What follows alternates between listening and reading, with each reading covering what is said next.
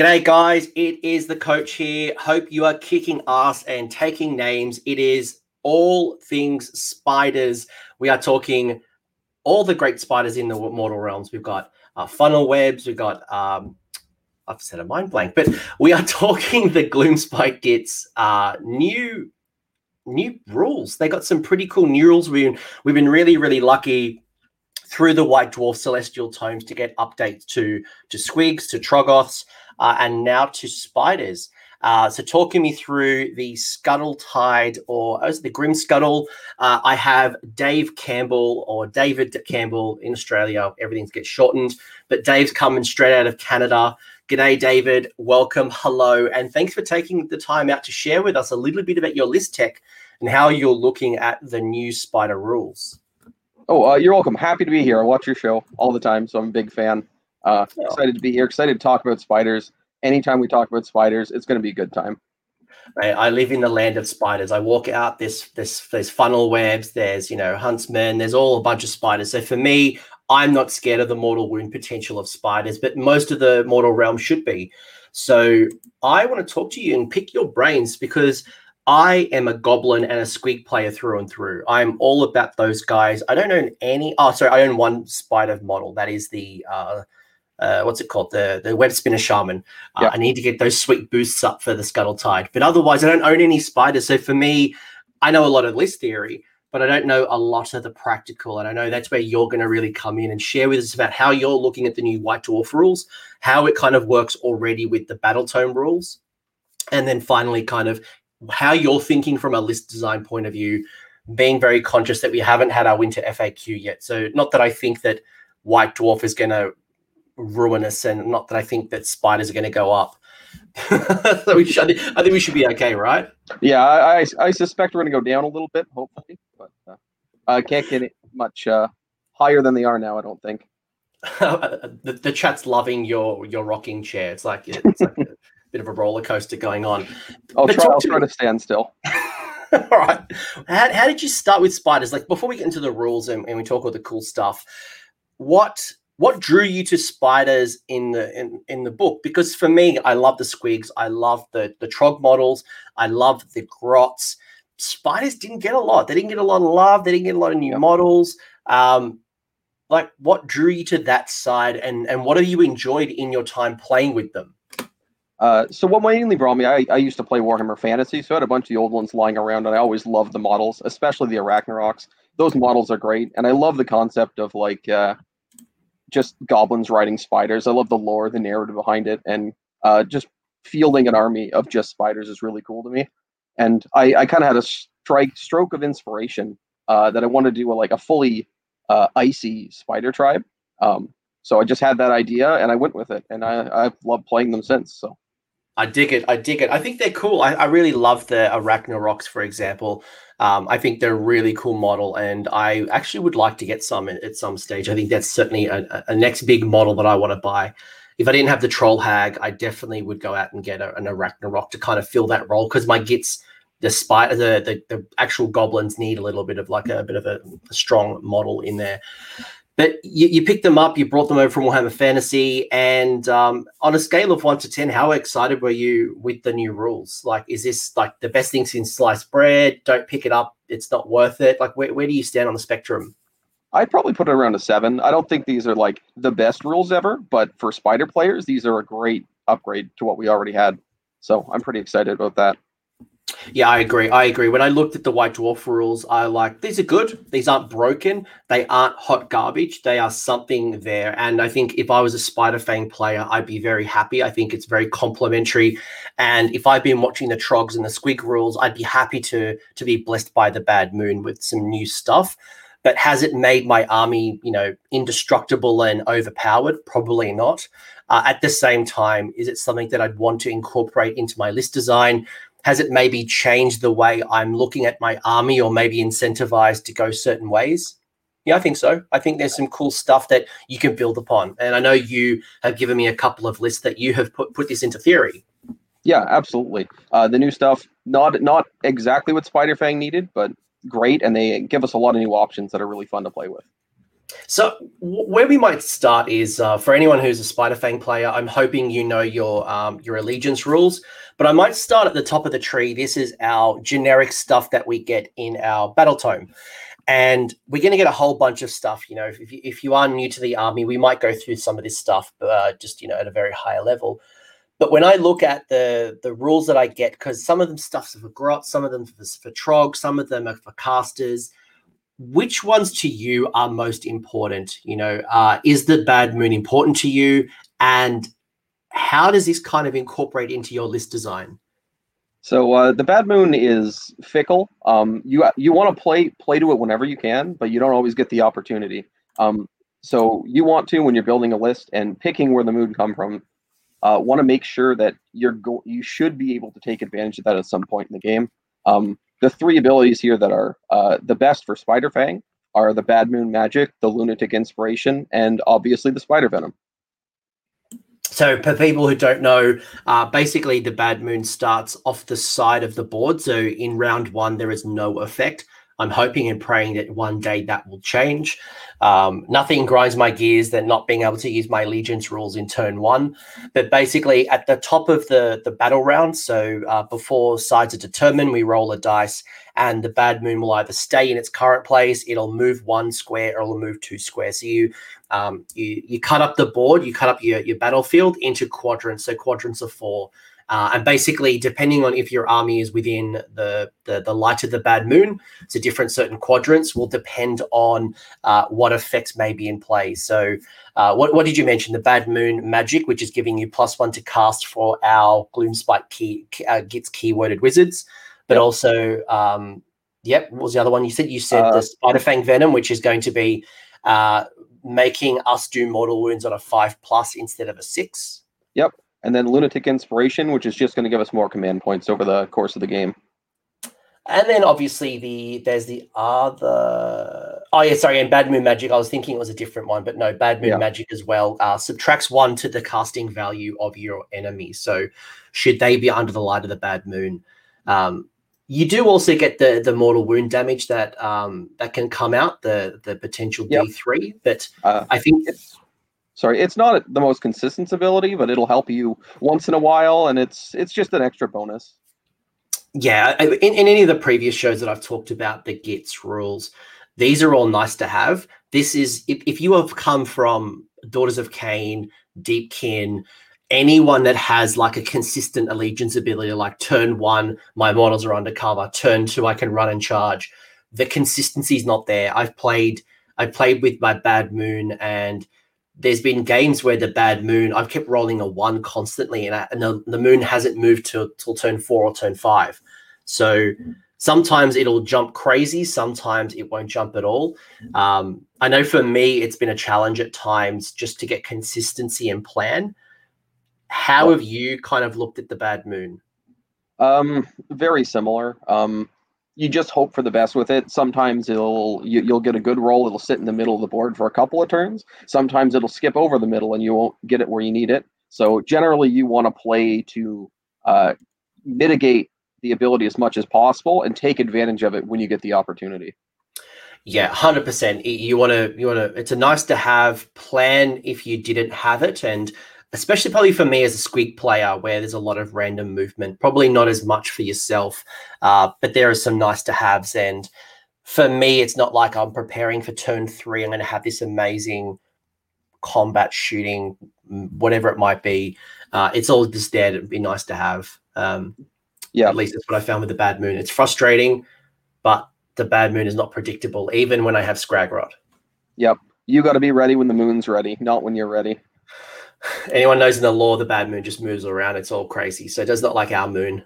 So cool. So there's some cool things that we got with the spider, with spiders, with Gloomspite Gitz. Though if you're currently already using Gloomspite, this hasn't changed. But where the change is really coming about is going to be what came out in the new White Dwarf.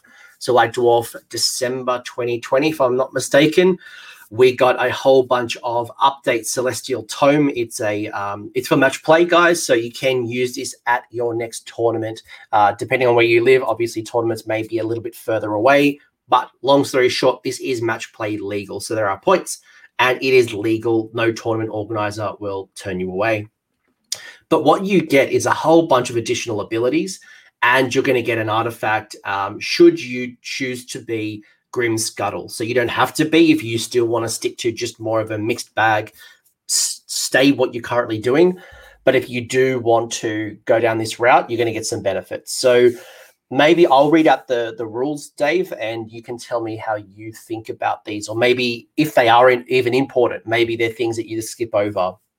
So the first one you got is your each time a friendly Grimscuttle Spiderfang unit is affected by a spell or an endless spell, roll a dice, and on a 5+, you ignore the effects of a spell or an endless spell. So first off, it's optional. So just because you're maybe you try to cast like Mystic Shield on your army doesn't mean that you have to roll a dice. It is an optional rule for yourself. So Dave, do you like this rule? How do you kind of think about this? I like this rule. It's not, I would have preferred something else if I'm being honest, but this rule as it is a great addition. Spiderfang don't have as many unbinds as maybe we would like to. The web spinner on the Arachnarok only gets one unbind. So any kind of magic protection is great. And it lets you play a little more aggressive with endless spells, because if one of them happens to come back at you, you have a chance to ignore it. So that's really useful. I really like it in the current meta where we have Lord of Change, Croak, Teclis, Nagash, I'm sure plenty of other armies. There's a whole bunch of, supercasters right now. So I found as a Gitz player, there wasn't a lot of ways to get an increased spellcast. It's quite hard, other than, being fortunate under the bad moon or maybe getting some arcane terrain. Even Scragrot only gives you a +1 to your spellcasting. So to be able to ignore the effects of an endless spell or a spell, yes, I can't beat the supercasting Teclis with his, auto casts or +10s, but on a 1 in 3, I can ignore the effects of a spell or an endless spell, which I thought was pretty neat. Yeah, absolutely. I like it. I've got it in Hello Heart as well. It's very, very good. 1 in 3. The second one is drawn to the Aether Glow, so you can re-roll hit rolls for attacks made by melee weapons by friendly Skitterstrand models. Who's a Skitterstrand? Skitterstrand is only the ambushing Arachnaroks, so the ones with nobody riding them. Okay, cool. So it's not the whole army. So obviously the first one, which is the Grimscuttle Spiderfang, everything probably is going to have a keyword unless you pick out a Trolls or you trick out something that's not Spiderfang. But this is just something a little bit different. So if you're going to build upon this list, keep that in mind. Those models, so if you can reroll hit rolls for the attacks made by those melee weapons of the friendly Skitterstrand model, if it is targeting a wizard or a priest. Seems situational to me. What are your thoughts? It's pretty situational to me as well. I've never played with a lot of Skitterstrands, but this is useful. There's a few wizard units popping up nowadays, and that's really good against those. And maybe if they're bringing a really powerful wizard. I did some of the math on this for the damage, though, and it's a pretty decent increase to your damage, because you almost double the damage from your spider leg attacks if you're at your top bracket. And so you go to around 10-ish damage, I think it was, with just that ability if you're hitting a wizard. So that's pretty useful. What I like about it is it means that you don't have to spend a command point. So if you wanted to take down that wizard or do some serious damage to a wizard, you wouldn't have to, if you really want to try to pop it, you wouldn't have to spend a command point to get some re-rolling action happening. But also it might kind of mitigate or at least kind of reduce the impacts of, let's say, a Lookout Sir. So if you're trying to take down like a Hag Queen who's being supported or, being blocked off by a big block of Witch Elves, for example, she would normally get -1 to hit. However, you would get a re-roll. So you increase the likelihood potentially of doing some damage. So, oh no, this is melee. What am I talking about? I'm losing the plot. I was happy days. Kill that wizard. Kill that stupid wizard. Ignore me. I was thinking shoot it off, but no, it's a melee attack. If you're a wizard in combat, what are you doing unless you're Nagash? I mean, there's a few that are riding some angry beasties that's pretty useful against. Any wizard riding a monster like a griffin or a dragon or maybe even a Lariel might help you out. You might need more than one to kill some of the tougher ones, but you can pop out a few Arachnaroks out of the depths to charge something. So.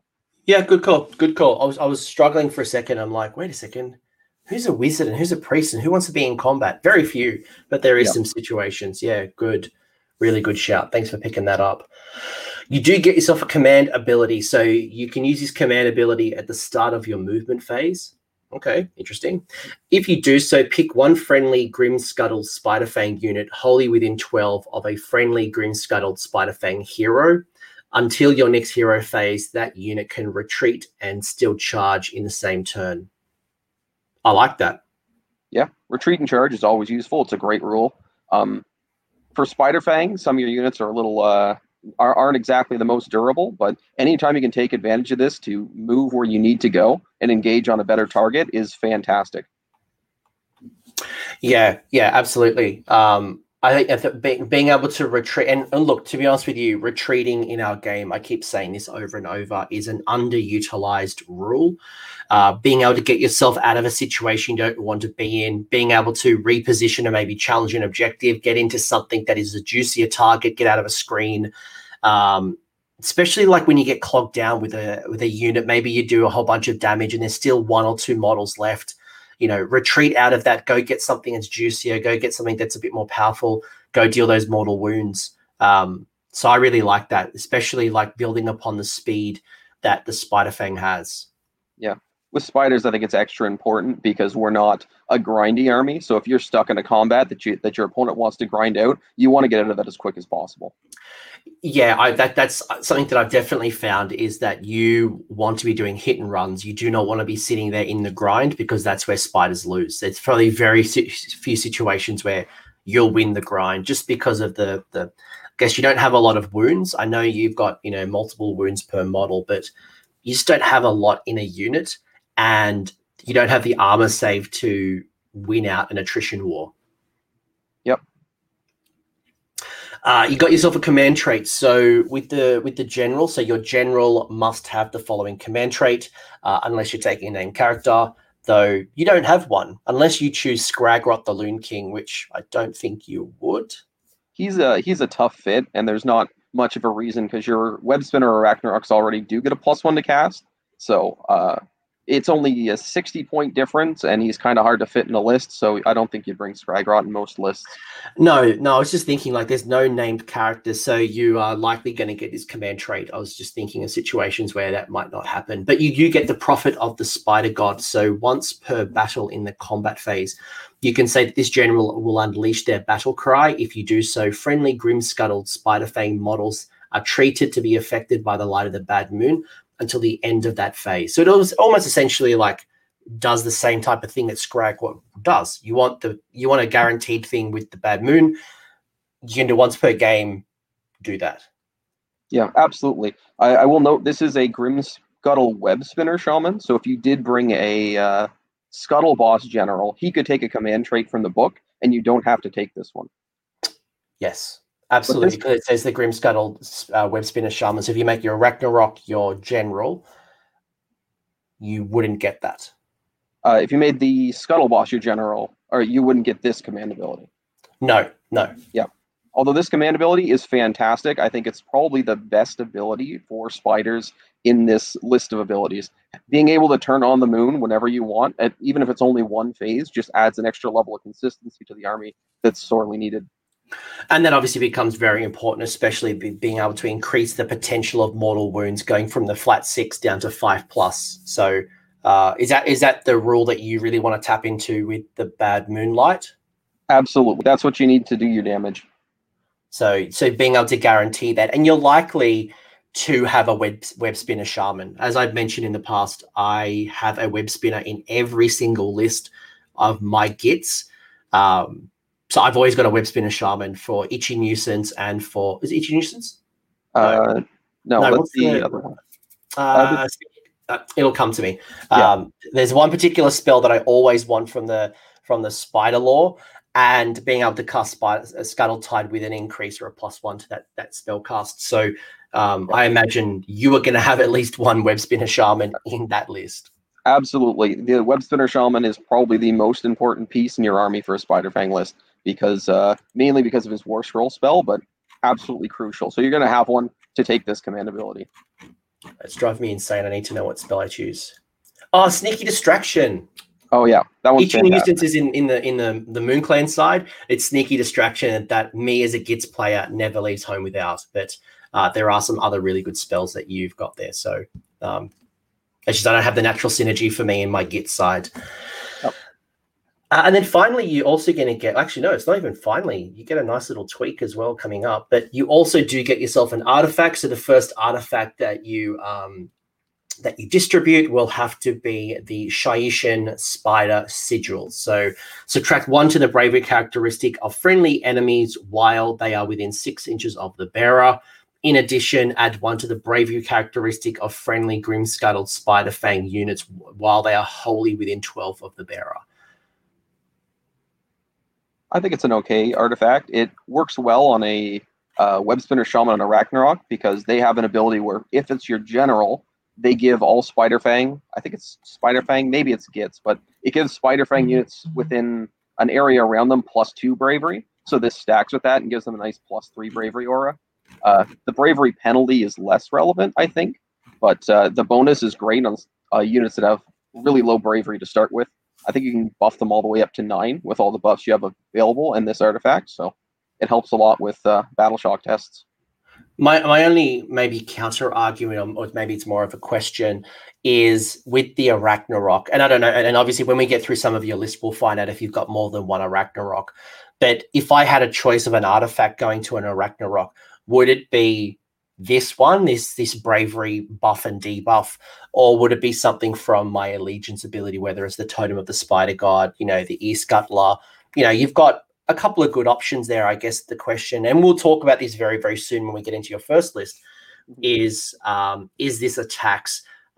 Is there better options for me? Hell, is there a better option for me to get from the realms? Should I get myself a Rage Blade and get some additional attacks on 6s? So we'll explore that in a minute, I guess. But it's not a bad little one.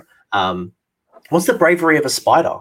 The base bravery is 4, but if they have a banner, they get up to 6. If they're near that general, they get up to 8. And this would, if the general had that banner, bring them up to 9.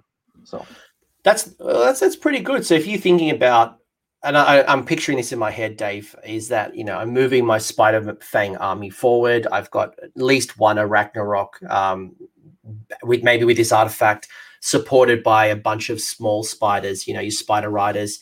That would be a nice little, I guess, hammer unit, all moving up, being supported, potentially having up to bravery 9, and having a couple of CPs under the belt, potentially from the Bad Moon as well, would allow me to, worst case scenario, not battle shock those spiders off, because I imagine that would suck. Yeah, usually. You can't afford it. But hey, if you do lose something, and we know that you won't win the attrition wars, you will get an update to your Loon Shrine. Now, you must be cheering about this. Now, at the end of the turn, you can pick one friendly Spider Rider unit that's been destroyed, and on a 4+, it will come back within 12 inches of the Loon Shrine. Yeah, well, this ability means I need to paint up my Loon Shrine now. It's been sitting on my shelf, but fantastic ability. It lets us play a lot more aggressive. If we get a point decrease in the near future combined with this will make a big difference for Spider lists, because we'll be able to make trades and sacrifices in the game and have them be beneficial almost for us. Does this incentivize you now to go all in on Spider Riders? Because I know for me as a Gitz player, when I play with my goblins, I'm probably flooding the board with my stabbers and my shooters. When I play with my White Dwarf rules and I can tweak the goblins, the squigs, and I can bring back Boingrots, hoppers, and Squig Herd, it's incentivizing me to take more hoppers and Squig Herd. Does the same rules apply here? Are you going to be going all in on the big Arachnaroks? And we have seen some of those builds where someone will have 3-4 different, big Arachnaroks and minimal Spider Riders. Or is this enough for you to start thinking about going all in on or taking a lot of Spider Riders? Yeah, I think this ability pushes the Spiderfang in a way that you can afford to take a list with a bunch of spider units, even if a bunch of them are only 5-mans. I think that lists that are more focused on just Spider Riders become a lot more viable now. Yeah, and look, and I'm looking at the chat now, and I 100% agree with them that one of my favorite updates from the White Dwarf is being able to tweak the Loon Shrine to be for spiders, squigs, and trogs. It always felt like a missed opportunity that only the goblins would come back from the Loon Shrine, and it was very useless to people like you unless you want to like to have like a bit of line of sight blocking terrain to protect something from being shot off in turn 1. But otherwise, I was never that impressed with the Loon Shrine in a non-goblin army. Yeah, absolutely. It was a bit disappointing. I have a squig and troll army painted up too, so these updates have been super exciting for me. Now, it is worth calling out, though, that if you are building a mixed force, so if you are bringing a squig spider or a spider goblin or a spider troll army, you can only choose one of these options. So if you are going down the route of this particular one, the Grimscuttle, it means that the rules of the Loon Shrine are replaced. So you can't bring back goblins and spider riders. You are choosing one or the other. So again, this is kind of incentivizing you to go all in on spiders. But if you want to do a little bit of like a small armed of goblins or trogs or squigs, you absolutely can. It just means you can't bring them back, though. You've just got to choose which Loon Shrine you're using. Yep. But I think obviously we're in the spider show, so we're bringing back spiders. Absolutely. I'd like to think so. And the last thing you kind of get, and I might get your high level thoughts on this, but then we'll put this all into theory, is that we've also got 3 battalions, not 1, not 2, 3. You've got 3 more than me Mega Gargant players have.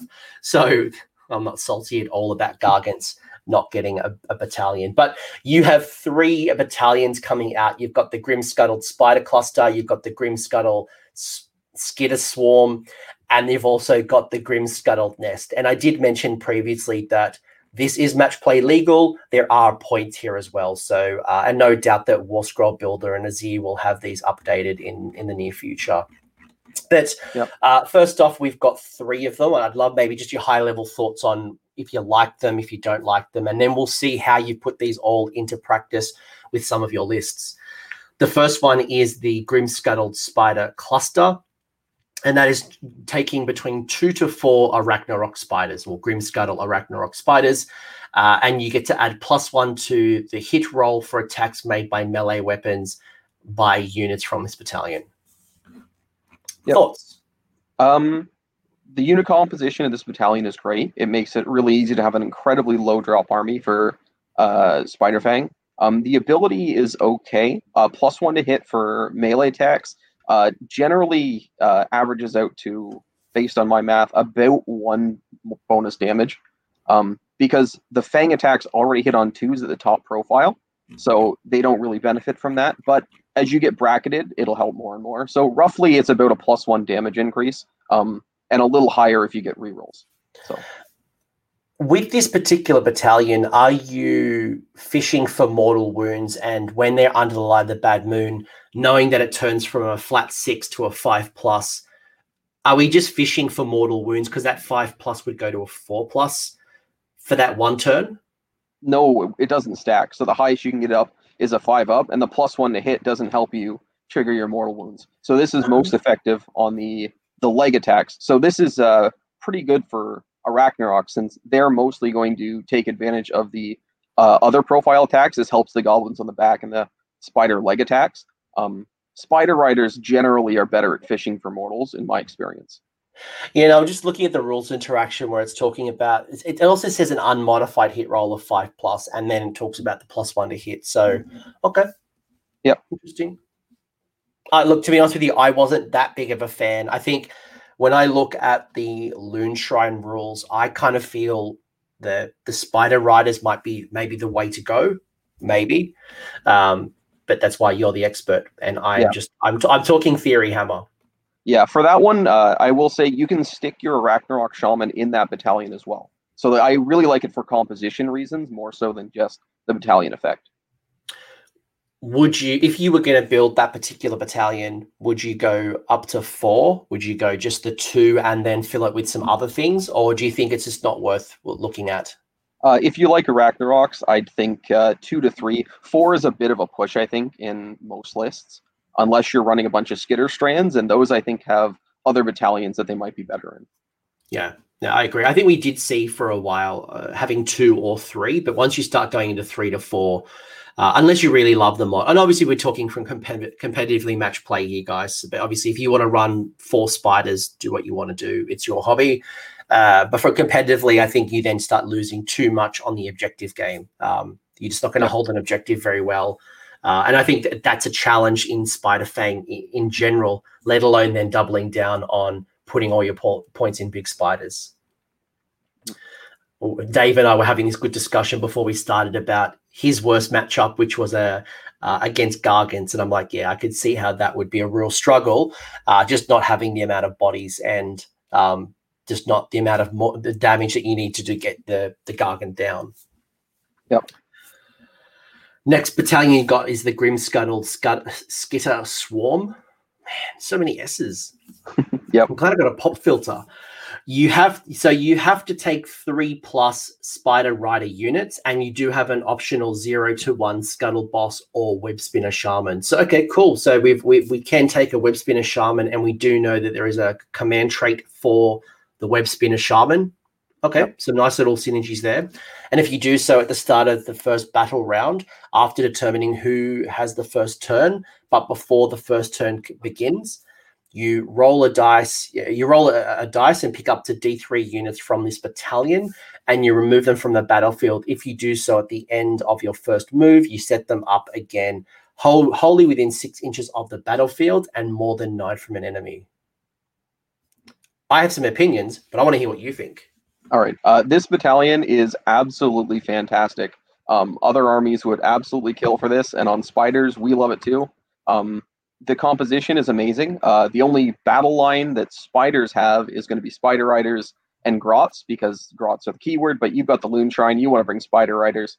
And that Web Spinner Shaman keyword can also fit your Web Spinner on a Ragnarok, so you can fit everything you want in this battalion. I really like it. It's a small battalion. So if I wanted to run double Skitter Swarm, I could. Yep. I love this rules interaction. I love that I can deploy some models on the table, and then before the game starts, if I realize I'm in a bad position, if I realize there's an opportunity to challenge an objective, if there's something that I want to protect, aka my Web Spinner Shaman, for example, or a Scuttle Boss, I literally have a mini version of Hand of Gork where I'm able to remove those models from the table and bring them on in that first movement phase. So, and the fact that if, let's say, for example, my opponent takes the first turn, then it means that they're still on the side waiting till my movement phase. Or it might even force my opponent's hand to go, well, all right, I want you to take first turn. And if you notice there's a bit of a trend in your opponent's always giving you first turn, you can start to build a strategy around it. So I like this. Yeah, this is fantastic. Being able to hide from shooting and stuff with your shaman, repositioning, getting closer to an objective your opponent hasn't defended well. And if you roll high, you can deploy a large portion of your army somewhere else so that your opponent has to deal with you on multiple fronts. It's amazing. I will say, though, that if I personally, and again, we're going to get to Dave's list in a minute, I feel like a Demtel ad, like, but wait, there's more. Hold on the line, and in 5 minutes, you get 3 steak knives. One thing, if I was going to build this Grimscuttle Skitter Swarm, I would probably try to look for ways that I could increase my likelihood of that 9-inch charge, because 9-inch statistically is a 25% success rate. So looking for ways like chronomatic cogs, for example, where you could increase the speed, look for ways that you can re-roll or some type of plus and kind of bring those odds in my favor, because you can't take a hit. Spiders do not take a hit. And if you fail that charge and you happen to get double turned, or your opponent then gets the turn on you, and you don't take the hero with you, then you're going to be running for a battle shock. You'll probably die. It's a waste of points. Yep. Would you agree with that? Oh, absolutely. Yep. I felt that when I used to play Legions of Nagash, and there's a sub-allegiance called Legion of Night that allows me to do the same thing. It allows me to take up to 3 units, put them on the side of the board, bring them in the movement phase, as long as they're outside of 9, within 6, and I had to get myself the there was a unit, the Harbingers, that allow you to do 3d6 charge. So that helped me kind of increase my likelihood. And then Chronomatic Cogs for the +2. So any ways that if you're going to build around this, look for those ways to kind of increase your likelihood. Otherwise, yeah, my Vargeist, my Terror guys, they all just got smashed. Yep. Any other final comments on the Skitter Swarm? I don't think so. We'll get to it when we get to lists, I think. Oh, there's Dave ruining Christmas for us. Looks like we're building upon that. No, I really like it. I think that's my favorite battalion. The last one is the Grimscuttle Nest, which means that you have to take between 2 to 3 Skitterstrain Arachnaroks. In your first movement phase, instead of making a normal move with the model from this battalion, you can say that it will tunnel through the web portals. If you do so, remove the model from the battlefield, set it up again anywhere on the battlefield more than 9 inches from any enemy units. Okay. What are your thoughts? I love the ability, but since Arachnaroks can already be put into reserves and deployed anywhere on the map, it has less of an effect, especially since they're not a unit that are good at controlling objectives. Because that's what that would be really useful for on a unit where you can pop up a small unit on an objective, maybe get a charge off. But they have an existing battalion in the book that you still have access to, the Gloomspite battalions. These don't overwrite them. That gives them a charge bonus when they pop up the first time. So I think that one's going to be generally better than this one. And that's my only complaint. I love the effect, though. I love the effect. I just don't love the Skitterstrain Arachnaroks getting the effect. So if I'm going to pop up outside of 9, I don't know if I've got, like, if I had a Howdah, for example, the Howdah is not going to do the shooting damage that Iron Drakes, Gunhauler, some other type of pop-up and, flamers or salamanders. They don't do the damage that those guys do when they pop up and shoot outside of 9. And then we just talked about the likelihood of hitting a 9-inch charge is incredibly low. So I like the rule. I'm just not a big fan of what I have to use it on. Yeah, if we could bring it on the ones with the Hodas, the Spiderfang war parties, they have built-in reroll charges. But this is only the Skitter strands, which don't have that. So spot on. But even if it was, like, it's like, this is just not that strong. So yeah, I love the ability to move around, and I think that's kind of why I'm more attracted to the Skitter Swarm more than anything. So and especially because I'm bringing a hero with me. So, and finally, there's a whole bunch of points. All 140 points. I thought that was a little bit expensive, in my opinion. Thought they're a little bit expensive, but yeah, I can see the Skitter Swarm at 140 because the movement effect is so powerful, but the others probably should have come down a bit, especially since the existing battalions that are similar are less in the Gloomspite book, so you'd save points taking those ones. Yeah. Look, I'm happy with it, and obviously the optional things, but for me, I was just like, maybe a little bit too expensive for my liking. But I've teased you enough, like those cheesy salespeople. Call today, and you get yourself a free Scuttle Tide and bonus Cauldron if you act now. List number 1, Dave. Let's take us through list number 1. So I'll read it out. I'd love to hear how you've pieced this all together. And I'm already seeing something bizarre on your list, things that I was not expecting. And that is, I'll let the chat work that out, what I'm talking about. So you've got yourself a Web Spinner Shaman on Arachnarok. It is the general, and it's coming with, now I assume the Screamer Squig was, I think you had a note there to say that this is, so obviously these rules are not in the War Scroll Builder yet. So take these with a grain of salt, guys. So what you've got is you've got the general with the artifact that is coming from the White Dwarf rule. And then you've also got the Law of Sneaky Distraction. You've got another Web Spinner Shaman on Arachnarok with the Totem of the Spider Gods, and you've got Scuttling Terrors as the spell. You got yourself 9 Fellwater Troggoths, 15 Spider Riders, 5 Spider Riders. You got yourself not the Spider Rider Skittle mob. It is the Grimscuttle Spider Rider one. Yep, that one. The new one. I think it's Grimscuttle Skitter mob is what it's called. The Skitter Swarm. Yeah, the Skitter Swarm. You've got the Spider Rider Skittle Swarm, and then you've got Geminid Scuttle Tide and the Cauldron, so the Arachna Cauldron. That comes in at a total of 1980. So, so take it away. How, I don't know, maybe start at the top, or like, how did you get to this point? Why did you choose what you chose? Okay, we'll start with the leaders because that's probably the easiest spot. I'm playing Spiderfang. I'm going to be bringing a Web Spinner General to take advantage of that new command trait. That's really good. So I've made one my general, and he's got the Sayari, or not the, he's got the Bravery Aura artifact, the new one. Mostly he's got that one as attacks in this list. And he's also got Sneaky Distraction. So he's my general. He's a good wizard, and he's going to be supporting the trolls in the list, actually, hopefully, with Sneaky Distraction, because he can cast that. If the trolls are nearby, other units in melee are going to get a -2 to hit those Fellwater trolls. So that's going to be a really strong combo. And by the way, the artifact that we're talking about is that Shaishan spider sigil that comes from the Grimscuttle tribe. So again, not updated in War Scroll Builder yet. But why did you choose 2 Arachnaroks? Is it because they're big, wounded monsters that have a bunch of combat damage? Obviously, one's going to have like a very big radius to with the increase in bravery and the decrease to opponent's bravery with the artifact. But what are they bringing to the table? So I brought one for a while, and I was playing with that, but the issue is their War Scroll spell is a spell that will double the amount of mortal wounds dealt by the Spider Venom ability. And so that ability, like that spell, is key to doing a lot of damage with spiders. And so if you ever lost if you only had one and you lost your Arachnarok, it would be very hard to come back. So having 2 just gives you a little bit of extra resiliency.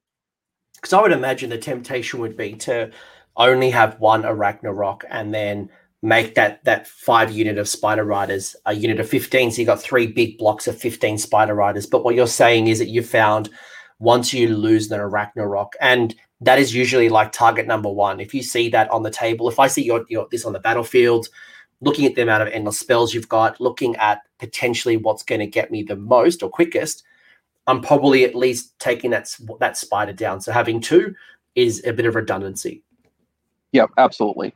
The second one here has the Totem of the Spider God, which is an artifact from the Gloomspite Gitz book that makes it so that any Spiderfang units within 12 inches, wholly within 12 inches, get their Spider Venom on a 5+. So it's the same effect as the Moon, but it's on an artifact. And so this is the Web Spinner that's actually part of the Skitter Mob Battalion. So what I'm going to do is if I roll a 1, I'm probably just going to take that 5 or maybe a 15 and put them somewhere safe. But if I get a 2, what I can do is I can take a unit of 15 and I can take this Web Spinner Shaman and deploy them somewhere closer to my opponent.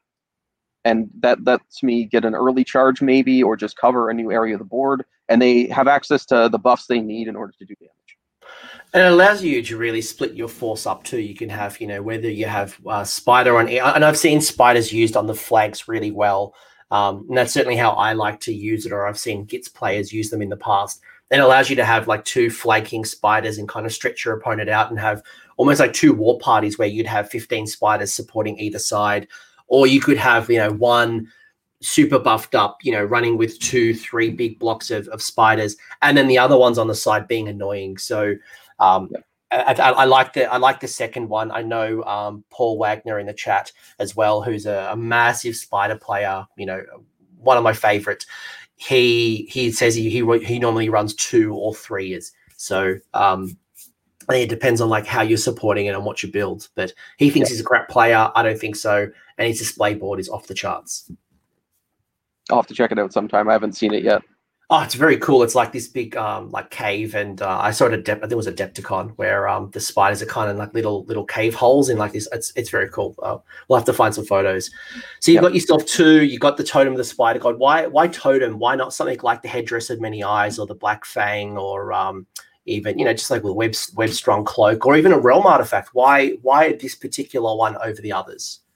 Anything to make the Moon effect more consistent, really, because that's the Moon effect. You want it as consistent as possible, and you need your Spider Riders to do damage. I have the math written down, but generally spiders are only going to be doing a lot of damage if they can get both the 5 mortals and the 5+ and the spell cast for the double mortal wounds. With only one of them, they'll do close to 10 damage if they're rerolling ones. But if they have both buffs, they can put out 12 to 14 damage. Most of that's mortal wounds. So that's going to tear through a lot of durable things, a lot of monsters, and you just want to have that as much as possible. The burning question that everyone is asking is why 9 Fellwater Troggoths? So, so why what do Fellwater Troggoths bring to the table? Because I know my 15 Spider Riders and the different Spider Rider units have to go into my battalion, and we'll get to that in a minute. But right at the top there is 9 Fellwater. So I guess the question is, why Trogs? Why 9? Why Fellwater and not like Dankhold or some other variant of Trog? Or why not split them out into 2 units? So I think there's a couple of questions that I have, like what does 9 bring into the table? Because that is a lot of points. That's 1/4 of your army in a match play 2K battle. Yeah, absolutely. I admit this might be a little too many trolls, but 9 trolls is going to put out a lot of damage. And the purpose of them here is to take on those grindy combats that spiders can't handle. Spiders are really fragile. Most of their damage comes when they're buffed up, and it's mostly mortal wounds. So they have trouble with anything that's just a big pile of wounds. Think your pink horrors, savage orcs. Those are the things that trolls really like to fight because they can't hurt them back, especially Fellwaters with that neg 1 to hit in melee. On top of that, we have the combo with the sneaky distraction. You have your web spinner behind them. You can give them a neg 2 to hit, which makes them very hard to kill. Yeah, I dig it. I dig it because I think, for other people, they're thinking, well, why don't you go with a Dankhold? And while Dankhold are cool, they're very melee focused, while the Fellwater are bringing that shooting attack, having that natural -1 to hit. I like it. They are, and I think this is probably what they need, is some type of, you hear the concept hammer and anvil. Hammer is your damage dealer, something that's going to do a lot. You got your anvil, which can handle a lot of damage. And whether it's Fellwater Trogs, whether it's any form of Trogs, or whether it might be a body of like 40 to 60 goblins, I could see the value in having something like this. So obviously goblins, a big block of goblins plays a very different role to Fellwaters, but the regeneration of Fellwaters being able to heal D3 wounds, having -1 to hit, having a Ren 2 shooting attack, probably complements them quite well, and they could either be in front of your spiders or behind your spiders and still kind of almost pairing up. Yeah, they're really good at protecting that Arachnarok too. And I think you could bring in some Rock Guts, and I think Rock Guts could do much the same job. I like the synergy with the sneaky distraction and the Fellwaters though, and I think Fellwaters are better against less armored targets because they have lower rend, more attacks versus the Rock Guts with their high rend, only a couple attacks. They're going to be hitting the same targets hard that your Spider Riders can hit. So I think the Fellwaters are a better pairing. I like it. I would maybe argue that 9 is too many. Yep. That's my personal feel. I feel like maybe 6 would do the same job as 9. Because another question, and look, obviously I'm talking from Matt's hammer. You're playing it in real life. Yep. I would personally love to see maybe the other spider unit increase to 10, or maybe having another separate 5 outside the battalion to hold objectives, to be a screen, something like that. But maybe the other question I have about your heroes before we get into the Spider Riders, and this came up in the chat a little bit, was why no Scuttle Boss on Giant Spider? So this is, I can't exactly remember, but with the new rules, I think there's a lot less reason to bring a Scuttle Boss. Before, I'd bring him every time because you could bring in a command trait with him. He was the only one that had access to a real command trait. So I'd always bring him in with the one that gives him double mortal wounds, which would make him a real damage dealer. But with the new rules, you have an amazing command ability for your Ragnarok that makes the whole army more consistent. And so I find myself not bringing him as often because he isn't the only one that can have a command trait. And his personal command ability is not that useful, in my opinion. You get to reroll charges for nearby units and reroll the crooked spear attacks, which are hitting on 5s and 4s, and each Spider Rider only gets 1 of them, so it's not a huge damage increase. If you could take him in the battalion, so if you could teleport around the board with your things and try to reroll that 9-inch charge, I could see that being really valuable, but I could also now hear that it probably doesn't synergize as well with some of the new rules. But there is probably a place if you wanted to add and you're a big fan of your Scuttle Boss, I think pros and cons. And maybe if you drop that the Fellwaters down to 6, maybe those points could go into there, but maybe you're just better served with more Spider Riders, knowing that you're going to keep regenerating them on a 4+. Yep. Speaking of Spider Riders, you've got 2 blocks of 15, 1 block of 5. So I guess first off, why do you have a small unit? What does a 15 do that a 10 or a 5 doesn't? Okay. Like talk to me like some of the decision here, because you could in all intents and purposes, you could run these all small units of 5. Yes, some of them would sit outside the battalion, but why have you gone up with blocks of 15? Like, talk to me through some of that logic. So in my experience, I've got 3 units here because I need to fill out my battle line and I need to fill out the battalion. So that's why there's 3 units here. But you can always bring more. But in my experience, 5-man units are there mostly to grab objectives, to maybe act as a screen, protect other units. They don't do a whole lot of damage. 15-man units are your hammer ones. You're going to buff them up. You're going to throw them into something, and you're going to try to do damage. In my experience, 15 has been better than 10. I find 10 ends up losing a few on the way to combat, maybe through shooting, through spells, and so they're not as effective in combat as you need them to be when you get there. And now with the new Loon Shrine rules, when they come back, they're going to come back as a unit of 8, because I'm pretty sure it rounds up, which is still going to be a pretty effective combat unit if you buff it up. Actually, I just want to correct myself.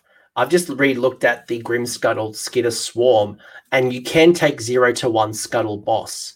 Yep. So that actually could possibly work if you were going to be aggressive and teleport your unit and put them on the side of the board.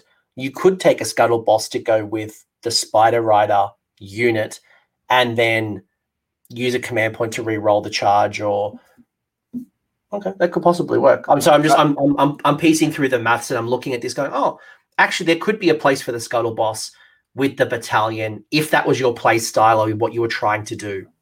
Yep, absolutely. If you're going to do that, I'd give him the Totem of the Spider God instead of the Arachnarok, I think, because then he'd ambush over there and give all those Spider Riders the mortals on the 5-up, and that would be really useful. I didn't have room for him in this list, but I think that's a viable alternative to what I have here. Yeah, I mean, like, obviously, the cool thing about these list discussions is there is no one single way to build lists. You know, it's season for taste, build the way you want to build it. I'm just looking at this going, okay, well, the cool ability is that if I happen to roll a 3+ on that D3 units, you know, if I get 2 or more units, it means that I could teleport a block of 15 or even a block of 5 with a Scuttle Boss. If my opponent zoned me off really well, I could still take that unit of 5 and probably find space for those 2 little units. But if I've got a really generous space, I could really tap into the big block of 15, you know, alpha striking, hitting them hard in a weak flank, or challenging an objective early. So, yeah, all ideas. There's no one single list that rules them all, but I like it. Yeah, absolutely. Would you, and I think one of the challenges as well is if you split those Spider Riders any more than you do, 1, you increase your drops, and 2, as you mentioned, the effectiveness of the mortal wounds and the effectiveness of the damage, when you start going down to 10s and 5s, you really do feel they just don't put as much damage out as the 15. So conveniently, this wouldn't actually increase your drops because the Skitter mob is actually 3+ Spider Riders, so you can fit as many as you want in there. So you could stay. This list is 3 drops. You could stay 3 drops and have as many units as you want. Sorry, you're right, because every other battalion from the White Dwarf has a fixed 2 to 3, 3 to 4. But yes, actually, the Skitter Swarmer is 3+. So if you did want to go all in on Spider Riders, you could have lots and lots of Spider Riders. Let's say you didn't want to buy Trolls. You could put those 500 points into more Spider Riders, have 4, 5, 6 units, and flood the board. And then when they die, bring them back at half strength and just keep bringing them back and keep challenging the board. Well, once they've died and come back once, they can't do it a second time. Yep. But you know what I mean? Absolutely. That's kind of a more Beast of Chaos style play, which I don't think it's incredibly efficient at the moment. If we get a points drop, maybe 10 to 20 points, I think that's a very viable way to play Spiderfang. I like it. Maybe one question from Paul's asking me a question. All right, I'll ask a question from Paul, and maybe we'll move on to your endless spells. But Paul was asking about the web crawler ability, which is on the Scuttle boss. So just for anyone who's playing at home, the wall crawler ability is when this model makes a move, it can pass through terrain features in the same manner as fly. So I guess, could you use that to your advantage in this list? This one doesn't take advantage of it as much. If you have a board with a lot of terrain, being able to run your Spider Riders over terrain is really useful. Arachnaroks, in my experience, almost need that rule just to get around because of their big base and their 8-inch move. But this list can take advantage of it, but I don't think it's taking full advantage of that rule unless you're on a board with a lot of terrain. And web crawlers on everything Spiderfang except for the web spinner on foot. Yeah. So being able to manipulate the board, especially as there's more terrain on the board probably than ever before, and thinking about placement of where terrain may be on the table. So talk to me about those endless spells. You've got Geminid, Scuttle Tide, and Arachnarok Cauldron. You've got 2 spellcasters, 3 endless spells. Maybe I'll start with the Cauldron, because the Cauldron, to me, is an auto-include and a perfect synergy with the Arachnarok Spider. It just works so well. Why do you take it, and why do you think it works so well? And then let's bring in my favorite spell in the entire game, and if I could bring it in every list, I literally would. Scuttle Tide. It's just the best. Yeah. All right, we'll start with Cauldron. The reason we're bringing it is +1 to cast. It might be a little strange. Moon Clan lore has some great spells, but the big reason is +1 to cast because the Arachnaroks have the spell to double your mortal wound output. And if you get a 10 or more, you can pick D3 units to do it. So you want to get that casting value as high as possible so you can get that spell off. The added bonus is just the access to the really good Moon Clan spells like Hand of Gork and Itchy Nuisance.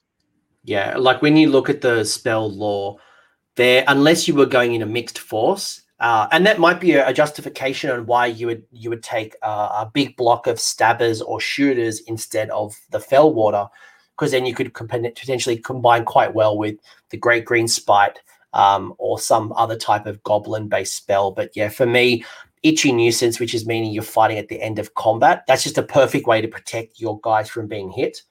And then Hand of Gork, which allows you to teleport a unit. I love that model. So I love that spell, especially when something regens. I'm able to then throw them back into the battlefield late game. And because they're normally at half strength, it does mean that they've got a smaller footprint, which means they can go into objectives, especially as attrition wars is kind of reducing the models on an objective. They have a better chance of stealing the objective late game. And I've done that plenty of times with a block of like 10 goblins or like 3 squigs. Yep. And in this list in particular, we have a big unit of trolls that can take those mortal wounds and hopefully regen them back before they start to matter. You can actually, based on the way the rules are written, you can do the mortal wounds and then roll your regen roll. So you can do it after they've taken damage. Yeah, I did. I used to do it with a troll hag a lot. A troll hag would take damage, and then I would regenerate them. So that it's not at the start of the hero phase. It's just in the hero phase. So that's a really good call out. Then we got Scuttle Tide here. Scuttle Tide is just a fantastic endless spell. Anywhere on the board, wholly within 6 inches of an objective. It doesn't affect Spiderfang units at all. Spiderfang units can also walk over it. And terrain piece. Not objective. Yeah. I wish it was objective. How cool would that be? No, like center of the board, focal points, boom, I'm putting this wall down. But no, it's within 6 inches of a terrain piece. Yeah, and then it does some mortal wounds. You roll like 6 dice, and it does mortal wounds on 5s or 6s, but that's fine. The main purpose, blocking your opponent from going where they want. You put it somewhere, in between maybe 2 terrain pieces, move it so they can't get through. It's going to block them off. It's fantastic. I remember playing a game once with a block of 40 Plague Monks before Plague Monks got their War Scroll redone, and I literally blocked them off. And my opponent kept giving me second in the battle round, so I just kept moving the spider wall in front of the clan or the Plague Monks. And not only was it doing mortal wounds, it was just generally annoying my opponent, which was good time. But I love it. I love the value of being able to block off an opponent, especially with less flying now. So things like, what was it, the Griff of the Charm? No, what was the Thermal Rider Cloak? Thermal Rider Cloak you'd have on like a Keeper of Secrets or a Stonehorn, and they'd fly up the board. But if there's a Stonehorn or a Keeper of Secrets or some other type of monster or big block of units, I could put that Scuttle Tide down, block them off, and they'll waste a turn moving just to get away from it. Yeah. Or they'll because it's so annoying, they'll use one of their spell casts to get rid of it. So it's just a win-win-win. And as a Spider player, getting the +1 to cast that spell, and you ignore the effects as well, don't you? Yeah, you don't take damage from it, and your units can walk over it. It might just be the ones with Spider Climb or Spider. It's only the Spiderfang keywords. Your Trog would still take damage because my Goblins would always take damage. Yep, absolutely. But your Spider units don't take damage from the spell, so you can maneuver around it just fine. Yeah, I love it. And finally, Geminids. Are you going for the damage dealing of Geminids, or are you going for the -1 to hit, -1 attack, or a bit of both? Primarily debuffing units trying to fight your trolls. You're trying to make a really hard anvil so you can take those central objectives and stuff that you're fighting over. Part of it too was I just had some extra points in this list. I couldn't fit an extra 5 Spider Riders in, and I figured Geminids would be a great addition to the list. And the cool thing as well is with the Grimscuttle Fang ruled, being able to ignore the effects of a spell or an endless spell on a 5+, should you find yourself in a position where your opponent throws Geminids back at you, there is a 1 in 3 chance that you could ignore the effects of Geminids, which is just brilliant. Yep. So definitely de-risks the decision, because that's always one of the things, like you don't want Geminids thrown back at you, but that allows you to mitigate that a little bit. Yep, absolutely. And the other thing is spiders, losing an attack hurts, but they don't take as big a penalty from -1 to hit, since a lot of their damage comes from unmodified 5s and 6s. Yeah, I dig it. Yeah, absolutely, I dig it.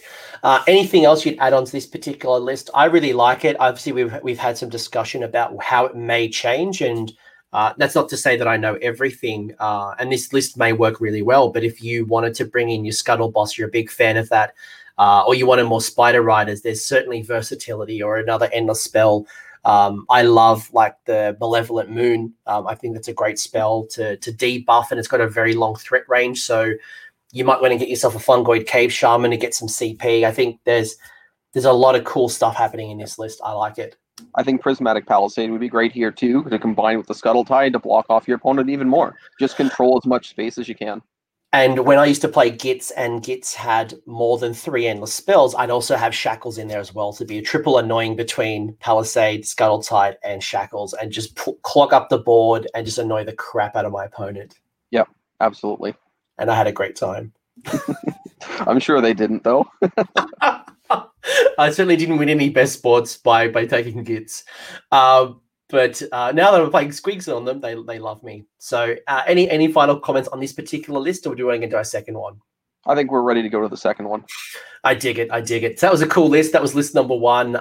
Let's look at list number 2. Again, remembering these rules are not in War Scroll Builder just yet. So what do we got? We've got a Web Spinner Shaman on a Ragnarok that has the general and the headdress of many eyes and sneaky distraction. We have a Web Spinner Shaman on a Ragnarok with the totem of the spider gods, with scuttling terrors. Again, some similar combinations, but we've got a new artifact coming into play here. And we have a Web Spinner Shaman on foot, and I can only assume that artifact is the Shaishan Spider Sigil, not the Screamer Squeak. Yep, absolutely, just like before. Yeah, just like before, guys. Don't at me. Don't tell me this list is wrong. It's not legal. It's just that War Scroll Builder doesn't have these rules yet. We also have the Spiderfang spell, Gift of the Spire God. So this is probably more than what we were kind of talking about, some of that theory before. We've now got a whole bunch of Spider Riders. We've got a block of 15, a block of 15, a block of 5, 5, 5, 5. So we've got 1, 2, 3, 4, 5, 6 units of spiders, and we know that these all fit in the 1 battalion, which is super sexy. What's that, a 3-drop? This one is a 3-drop, but we've got 2 of the battalion in this list. Yes, we do. We have 2 of the battalions, so we haven't crammed it all into 1. We've actually gone double battalions. We're getting double artifact, double CP, reduce those drops down, baby. We've got 2 of the the Grimscuttle Skitter Swarm. Yep. And then wrapping it all up in a little bow with Scuttle Tide and a Ragnarok Cauldron. So a little bit of similar, but a little bit of different. So what's different between these lists, and how do they kind of work? So this one's different. This one I wanted to take advantage of the redeployment as much as possible. So my idea was that D3 on that battalion is the weakest part. If you roll a 1, you can only move 1 unit. That's a little frustrating when you can't move something useful. So in this battalion in particular, what you can do is you can always redeploy 1 Web Center Shaman that has that Totem of the Spider God and 1 unit of 15 Spider Riders. So no matter what's going to happen, you're going to at least get that big unit that you can support with the spell and the totem somewhere on the board where it's going to be force your opponent to split focus. So you've technically guaranteed yourself 2 sideboarding units by having 2 battalions. At minimum, they've got 1 each. There's no requirements. Yeah, I dig it. I really like it. And you take a hero with it, you can still use the effects on the other unit. The only thing that the battalion's doing is they're allowing you to redeploy. So by having them split out, there's no impacts between having 2 battalions close to each other when they teleport. There's no negative impacts. There's no reliance on. It's just the teleport. I like it. Absolutely. I thought of that when I saw it. I was like, the best way to mitigate that downside is to take 2 of the battalion if you can squeeze it in. And luckily, it's a really flexible battalion. The burning question I've got for this list and even the last list is, you're teleporting or you're moving some things to the side of the board. They're outside of 9 inches from your enemy, within 6 inches of table edge.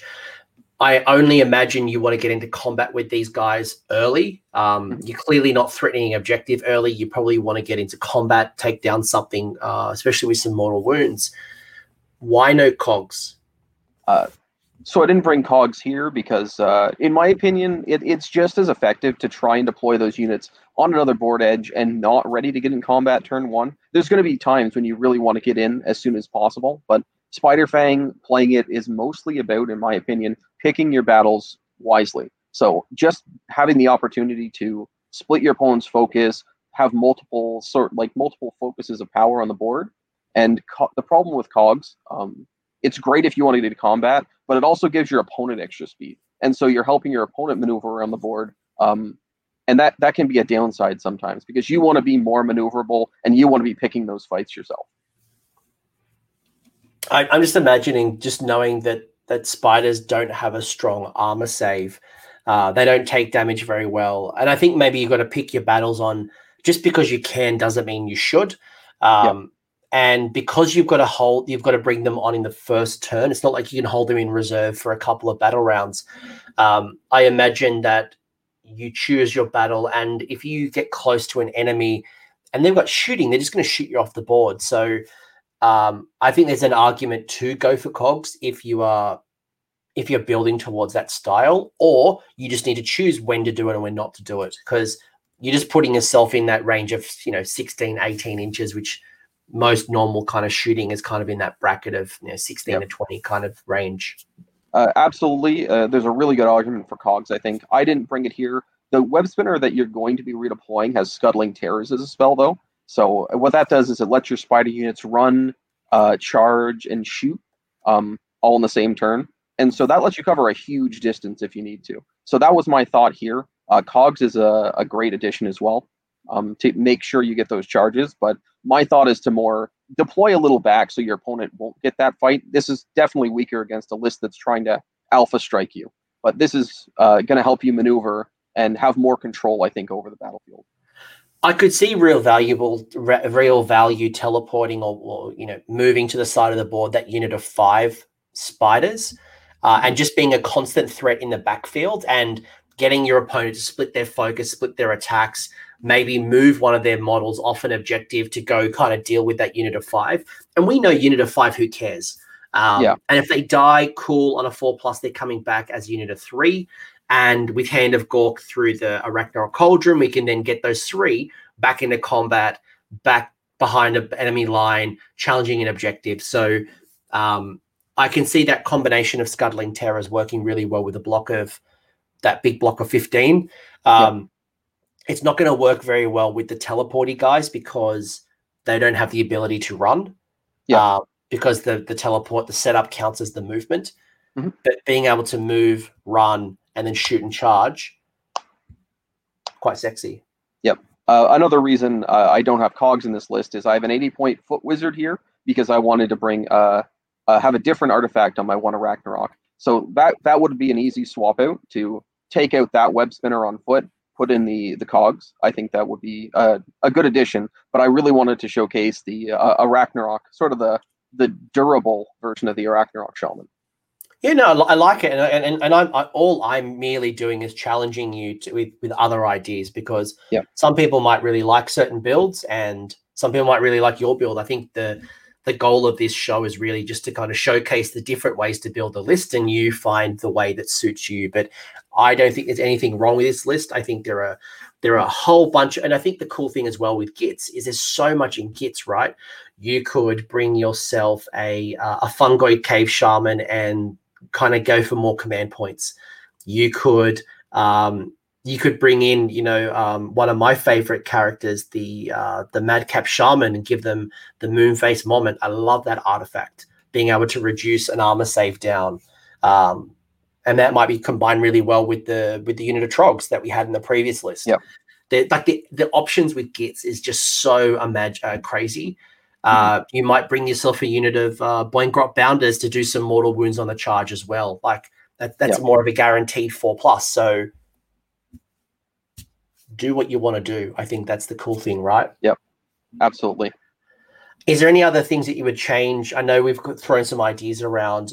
Is there any other endless spells that if somebody wanted to maybe just run one of the battalions and they put all their Spider Riders in the battalion, and they don't go for that guarantee, they're a bit more of a casino player, I want to roll for the chances. If you had some extra points like the 140, was there any other things you'd add maybe into this list, or ways to tweak this if you ran single battalion? If I were to run a single battalion on this, I might end up dropping the foot web spinner shaman, maybe not. I'd probably bring a few extra Spider Riders, and that would give me, I think I'm at 1990, so that would give me an extra 50 points for an endless spell or a command point. So maybe something like Palisade, maybe Burning Head, maybe Shackles. I dig it. I'm just having a look to see how big can a Spider Rider unit go. Is it 20? Up to 30, and you get a horde discount at 30. But it's 560 points for 30 of them. So maybe the question I've got for you is, why haven't you done that? Why haven't you gone for a crazy big anvil with like a big block of 30? It's too unwieldy to move around, and it's still not that durable. It would be 60 wounds on a 5-up save for 540 points. I'd rather just bring Trogs, or maybe even we have Bone Splitter allies, so you could bring in 30 Savage Orcs for 300 points. That's 60 wounds on a 6-up. I don't know if they get their Feel No Pain, but that, if you just want a big blob of wounds, I think maybe just bringing in some Savage Orcs would be more effective. And you probably want a command point up your sleeve as well, just to make sure you don't lose anything to Battle Shock. You want to have a couple of resources up your sleeve. Yeah. They certainly cannot be Anvil, as Paul's saying in the chat. Mm-hmm. Maybe another one from Paul that I really liked was, this is the second list in a row that we haven't got a Scuttle Boss. Yeah. What would you need to see in a Scuttle Boss to bring it into the table? It looks like Paul's very passionate about his Scuttle Boss. I think you've cut him deep, and the venom is just coming out of his keyboard fingers. But what would it take for you to bring a Scuttle Boss in a list?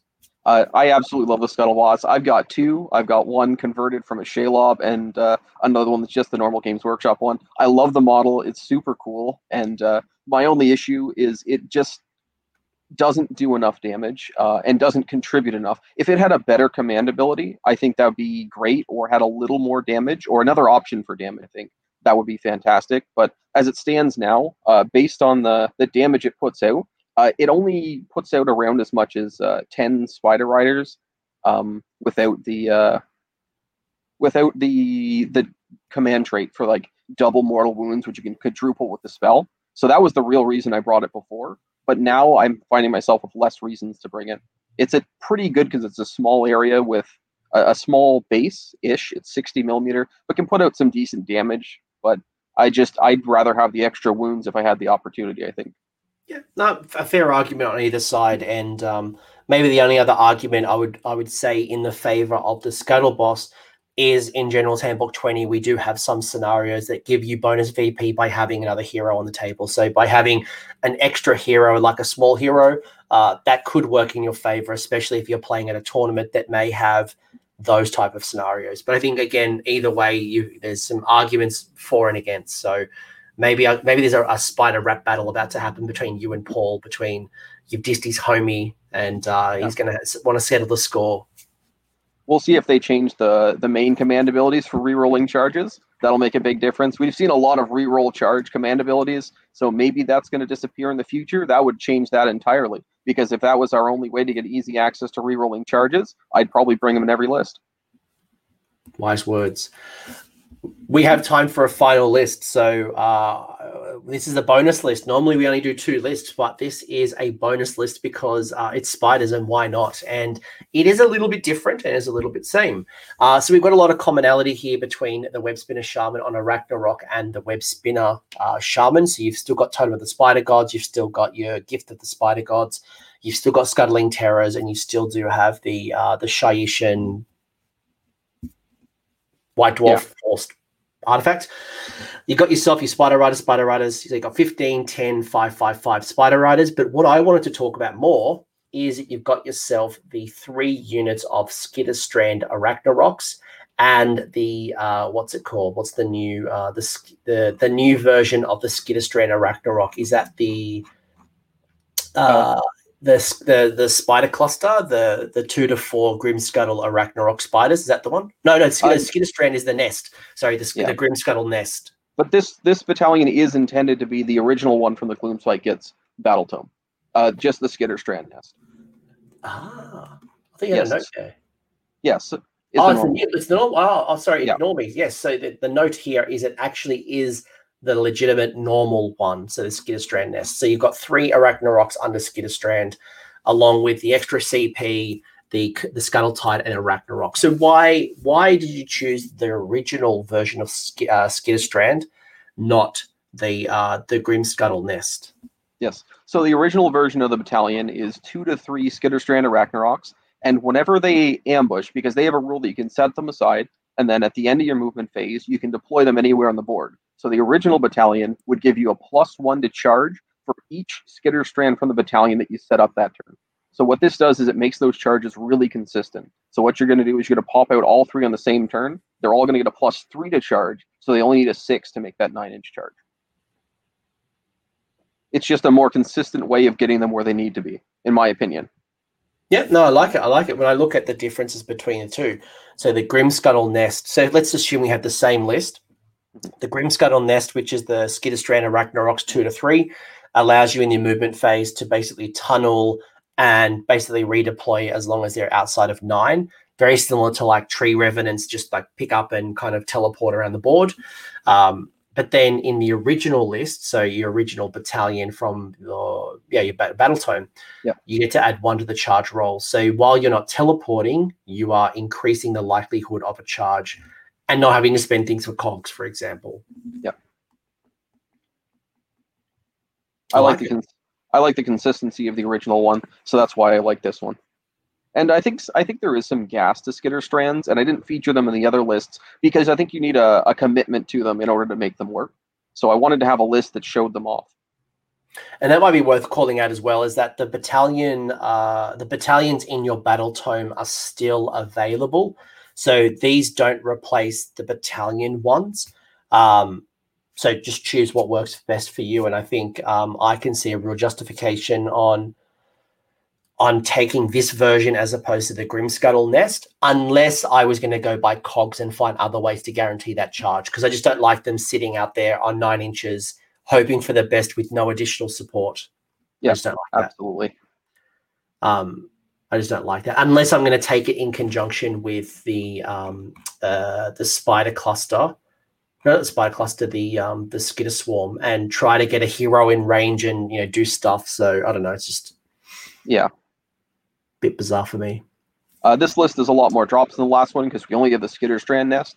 I didn't feel like squeezing in the other battalion into this one because I felt it would make our wounds too low because I'd have to cut out at least 5 Spider Riders and maybe probably something else. So we'd be down to 130 or less wounds, which I was a little worried about. Burning question, last one, is why the CP? I mean, you've got a battalion already. Why would you need an extra CP up your sleeve? Extra CP is useful for Rerolling charges when you need it, absolutely, especially when you're trying to ambush with a few Arachnaroks. There's a good chance you'll have a hero near at least one. It's also useful to keep things from running away. And you don't need to take the CP. Another really good option for spiders is to bring just keep your points low and get a triumph, because if you manage to roll that reroll hits and get your spider riders buffed with those 2 buffs, they can put out around 25 damage, and almost all of that is mortal wounds. I like it. Yeah, the triumph is often forgotten about. It's one of my slogans. Don't forget your triumph, because you can almost play to it. Anything around 1950, 1950 to 1960, most people will go for. If you're 1950 or 1940, most people will take the command points. So they'll end around 1980, 1990. But if you go in, and the value of a triumph, getting a reroll to hit, a reroll to wound, especially when you've got a buffed up unit of, let's say, 15 spider riders, that can be incredibly value in combination with the Light of the Bad Moon, bringing down mortal wounds from a 6 to a 5+. Some of the damage, the double damage dealing stuff that you've talked about previously. There's some real combination there, and compared to the value of an extra CP. I guess it depends on what's coming to the table. And if you really want extra CP, one, you're getting it from the Light of the Bad Moon with your generals under it. But two, you could always go grab like a Fungoid Cave Shaman and generate something on a 4+. Yep. And I feel Spiderfang in this book is uniquely positioned to not need to use Inspiring Presence as much if you've got that Bravery aura going on, because you can get up to 9 Bravery Spider Riders that are 2 wounds each. So you're not going to have a huge battle shock probably for them, so you might be able to get away with not using it. Yeah, that's a really good point, because you've only got 1 or 2 units that you really need to spend command points on. Like, I wouldn't spend command points on the 5 spider riders. And then to answer a question in the chat from Noah, what is a triumph? So a triumph is basically when you rock up to the battlefield.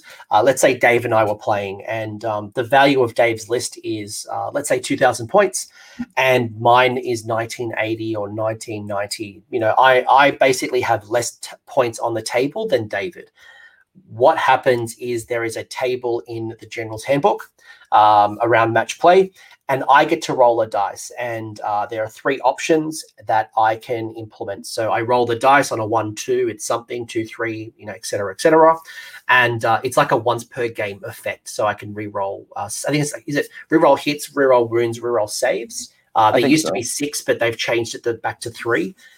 Either way, I get this once per battle, reroll hits, reroll wounds, reroll saves. I don't know which one I'll get. And if Dave and I have the same points value, nobody gets a triumph. But it's something that if I think of the value of a reroll hits or reroll wounds on the whole squad of spider riders that are buffed up under the Light of the Bad Moon and maybe doing double damage or some other type of benefit, you've just increased the damage output or the like exponentially by simply not spending all my points. So it can be a viable strategy, but it's not a guaranteed one, because we might come in and Dave might have less points than me, so I don't get the roll. Yeah. You have to play it. If you want to guarantee it, you're going to have to play it like 1940, 1930, guarantee it. But even then, you might not get the one you want. The one you really want here is reroll hits, 1 in 3 chance. That's the other thing as well. So should you get the triumph, what you really want is the reroll hits, because that allows you to increase the opportunity to do mortal wounds. The reroll wounds, reroll saves is not that valuable in a spider army. Yeah. Maybe you could use reroll saves if you've got some trolls. If you got that Arachnarok with sneaky distraction and the neg 1 to hit artifact where he's on neg 2, that'd be pretty durable. Reroll wounds isn't very useful in most spider units. Maybe an Arachnarok could use it, but I don't see a huge value in it in this army. No, I agree. Dave, this has been awesome. We've gone through 3 lists. We've talked through some of the logic behind the new White Dwarf rules. Probably the last burning question I've got for you before we kind of wrap up is, I know you've got some practice games in. So this isn't just theory hammer based on your experience with spiders. You've actually had an opportunity to play with these new rules. What have you learnt, or what kind of things have you picked up by using these rules that maybe aren't evident to maybe someone who hasn't played with them yet, maybe who's starting a Spiderfang army, or maybe is just in that list building process? Like, what have you picked up along the way? So I have some notes here. So, Arachnaroks are painfully slow to move around. They've only got an 8-inch move at the top bracket, and it decreases. And they can move over terrain, but they're on a 160 mil base, so they're not. It can be tough to maneuver them depending on the terrain. So that's part of why I didn't feature the Flinger or the War Party variants here, because they can be hard to maneuver. If you can, they have their uses, but I've just found them hard to get around the battlefield.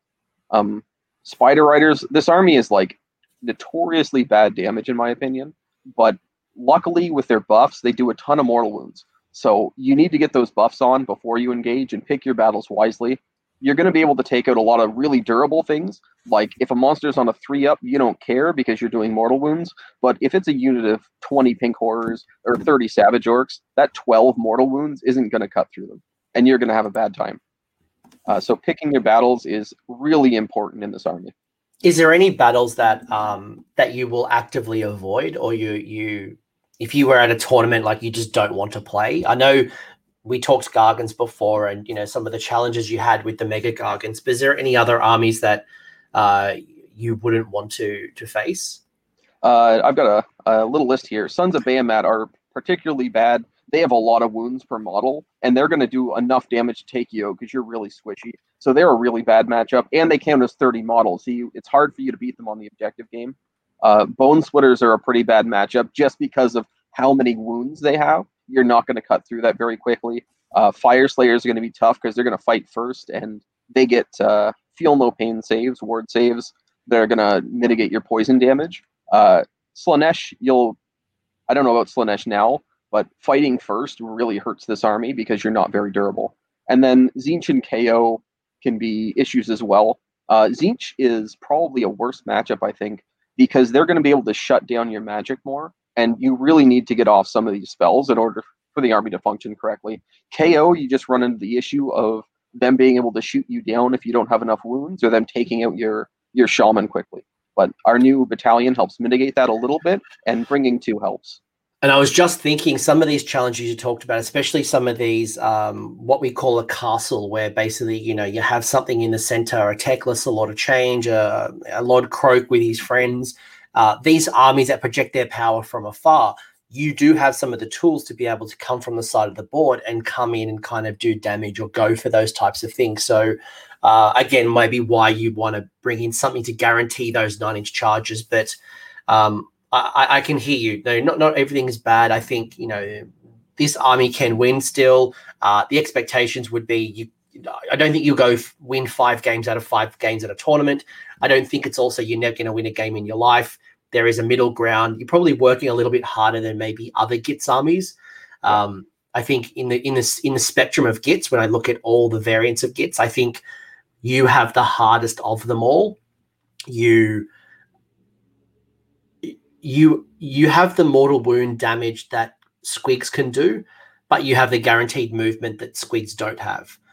In saying that, Squigs have probably more bodies, but it's an interesting one. But I think that's why I like bringing in the Trogs, or maybe even a block of 40 or 60 stabbers or shooters, just to be that anvil protector, because you just can't take a hit. Come Iron Jaws, Iron Suns would just run into you turn 1 and just obliterate you. So having that wall could be very, very useful. Yeah, absolutely. And a meta shift might change this a bit, because we do have our specialty. If we get a new army or a new battle tome that really focuses on that defense with a really good save, like Petrifex when it first came out, those are the kinds of things that our damage is really good against. Because we're just going to do it all as mortal wounds. We don't care about their save or the rerolls. Yeah, when they put up their shields, for example, you couldn't care less because all your damage is doing mortal wounds. So you've got some really good matchups and some challenges. So I think this goes back to what we were talking about earlier, just picking your battles, looking at how you can win, and don't just always focus on the mortal wounds. You got to play the objective game, and I think that's partially why we talked about not going 3 or 4 Arachnaroks, because then you're just leaving yourself open by just not having enough bodies with your Spider Riders. Yep. Any final closing comments, Dave, before we bring this home? I am wearing the Light of the Bad Moon. I'm trying to gain favor from the Bad Moon. So fingers crossed it doesn't sit on the corner of my table like it always likes to do. Yep. Hopefully not. I'll say a little thing about objectives here. I think that spiders are really good on maps with a lot of objectives, because we're thinking objectives or scenarios like Scorched Earth, Total Conquest, Star Strike, and Focal Points, because those maps really give you the opportunity to pick your battles. You can spread out. You don't have to engage early. You don't have to fight over an objective in the center. You can hold an objective on the side, wait for your opportunity, and then go in when you see it. They're really good on that. Focal Points in particular, 160 millimeters can tag 3 of those objectives at the same time. It might be kind of tough because you're not durable, but it is possible. And just know when to sacrifice units, throw them in to hold the objective or keep your opponent back, and know when to pick your battles. Sorry, I just muted myself. My dog's barking, probably at some birds. Yeah.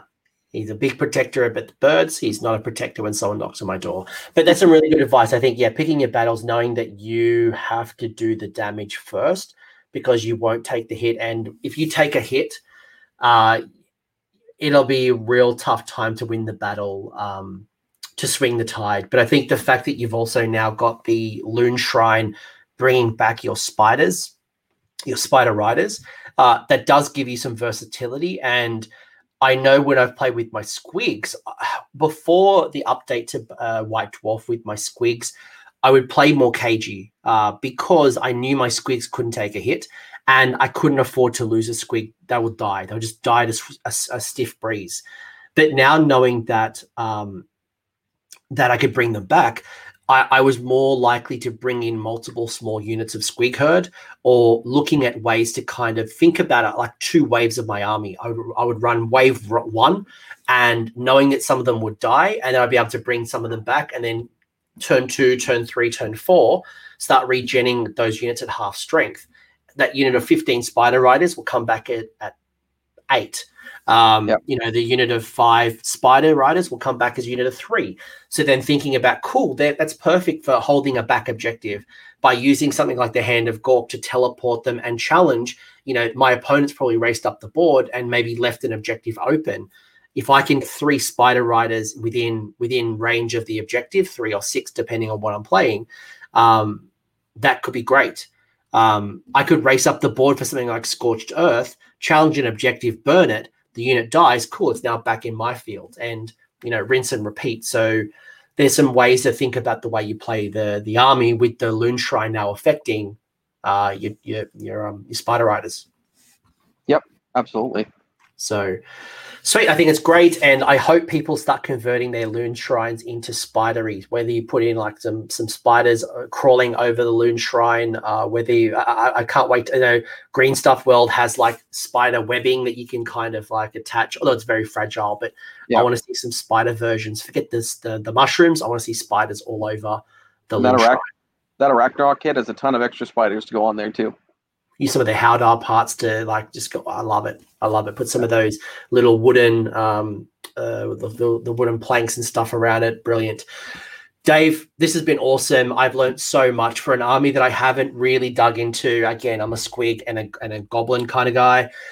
I've learned so much, and it was cool. And I know we've brought in not only a couple of varieties with White Dwarf, but we've also brought in some different ideas from the chat and other ways that you can customize it. So pick your taste season to taste. If people want to find you, I know you are big on the TGA forum, and I've also put your Twitter handle below. What was your TGA handle again? Ganigumo, Ganigumo. So I will try to remember that and put that in the show description. But his Twitter handle is there. So if you want to ask more, TGA is an awesome resource. Go check out TGA or the Grand Alliance. It's a forum, and there is a specific chat for. Is it a spider one, or is it just Gitz? There is a spider one, but the Gitz one's a lot more active, and we talk about spider stuff there too. So jump in there if you've got any further questions. You want to share ideas. You want to maybe. Got a cool concept that we haven't touched on, go jump on TGA. And there's an awesome Facebook group as well for Gitz players. But Dave, thank you for your time. Chat, thanks for joining us. I just dropped my knife, my hobby knife that cuts plaster. I'm on parade. Dave, thank you for your time. I hope you guys all learnt a lot, and we will chat again very, very, very soon. Bye for now. I hope you found that discussion valuable. If you did, give the video the old thumbs up. And if you have a comment or an insight, leave it in the comment section below. The champions over here are my AOS Coach Patreons and YouTube members. So you guys are bloody legends. Thank you for all the support. If you want to know more about the support programs, the links are below down here in the episode description, along with a link to the Discord server, so we can continue this conversation. Until next time, don't forget to name your characters and have a good one.